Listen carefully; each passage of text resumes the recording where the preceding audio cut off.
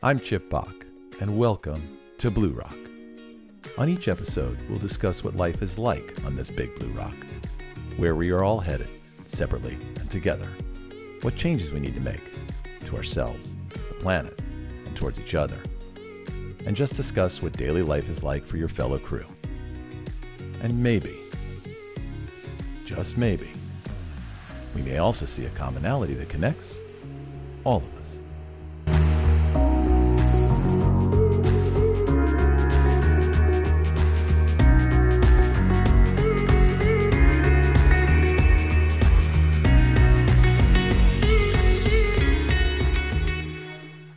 All right, welcome to another episode of BluRock. In this episode, I want to talk about the word peace.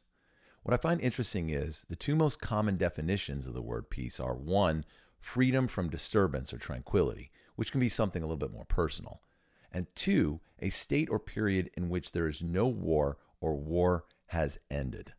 Vocabulary.com goes on to define peace as, peace is a stress-free state of security and calmness that comes when there's no fighting or war, everything coexisting in perfect harmony and freedom. So if you pay attention to those three definitions, we're defining peace as simply the absence of a disturbance or war is what peace is. Nothing about how to create peace, nothing about how peace should be or how it should feel. There has to be more than that. Peace should be more than an absence of war. We can also find it in ourselves, but I'll talk more about that later on in the episode. It should be the ability to manage conflict constructively, to create opportunity for change and increased understanding. It should be a commitment to understanding and learning from differences. It should be a commitment to not harm, but also to nurture all individuals of this Big BluRock, including yourself. So to that, what about our own peace as individuals? When a person feels at peace with themselves, they're content to be the person they are, flaws and all. So where can peace come from us? Peace can come from within, from simple things that affect your spirit, your soul. Peace can come when I hug my daughter, when I hug my wife. Peace is shared laughter with a friend, a colleague, or a loved one. Peace is that grateful smile from someone you provided help to. It can be that simple. So now let's talk globally. How can this Big BluRock create peace? In an article in the September 2018 issue of the New Internationalist, they broke it down literally to 10 things. We're going to go through those right now. Number 1, eliminate exclusion.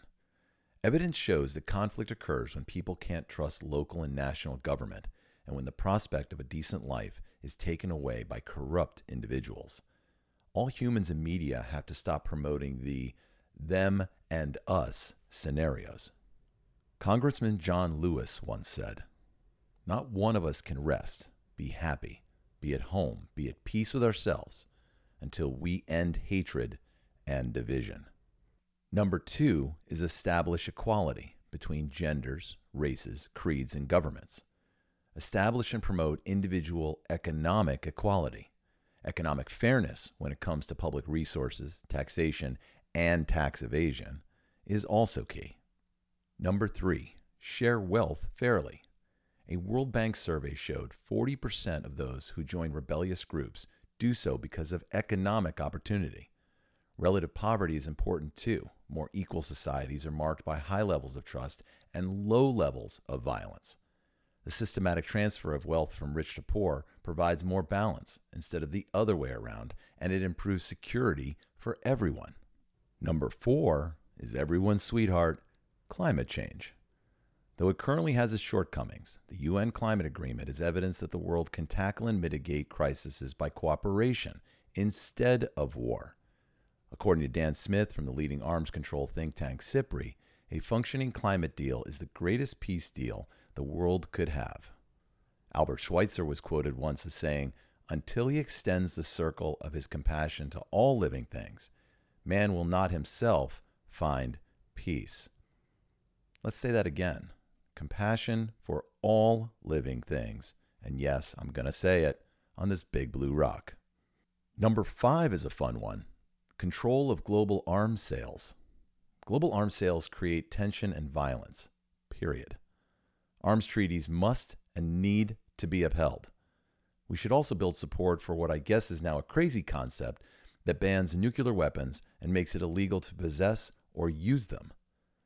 Albert Einstein helped bring atomic weapons into existence, but yet he said, peace cannot be kept by force. It can only be achieved by understanding. Wow, do I wish that was not so ironic right now. Number 6 is less hubris and more policy change. The global track record of counterterrorism and war on drugs, stabilization and state-building efforts, and other wars, historically for the most part has shown a pattern of utter and complete failure. Humility and willingness to atone for past aggressions across this planet is still essential. Number 7 is protect political space.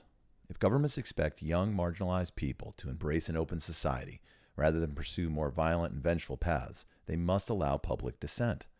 Across the globe and across the political spectrum, political space should be defended from repressive tools like ad hoc administrative regulation, misuse of anti-terrorist measures, arbitrary arrests, and imprisonment, and even torture and murder. Number 8 is correct intergenerational relations. A lot of global conflict can be understood as a geographic area's youth revolting against established corrupt systems run for the most part by older men. Chitra Nagarajan, who's a researcher and peace builder, explains that in countries where there are strict age hierarchies, youth can't voice their frustrations, which in turn creates a dangerous dynamic. This is compounded by classic victim baiting, in which young people are treated as a ticking time bomb.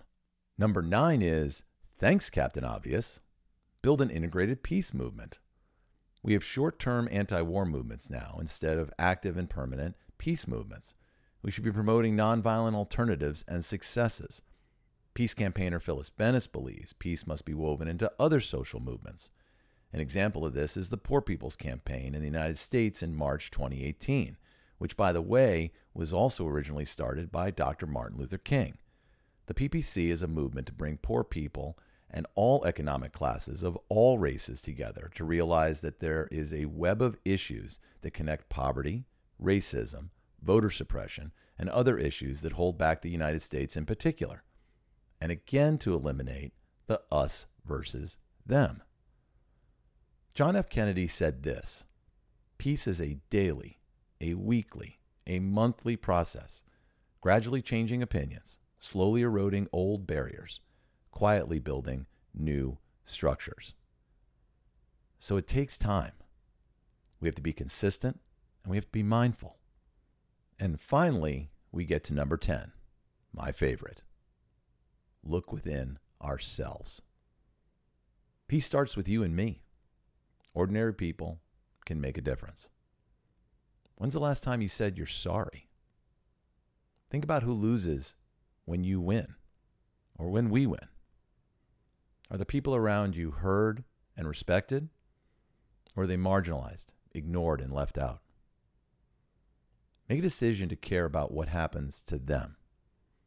Start a constructive conversation with someone you disagree with.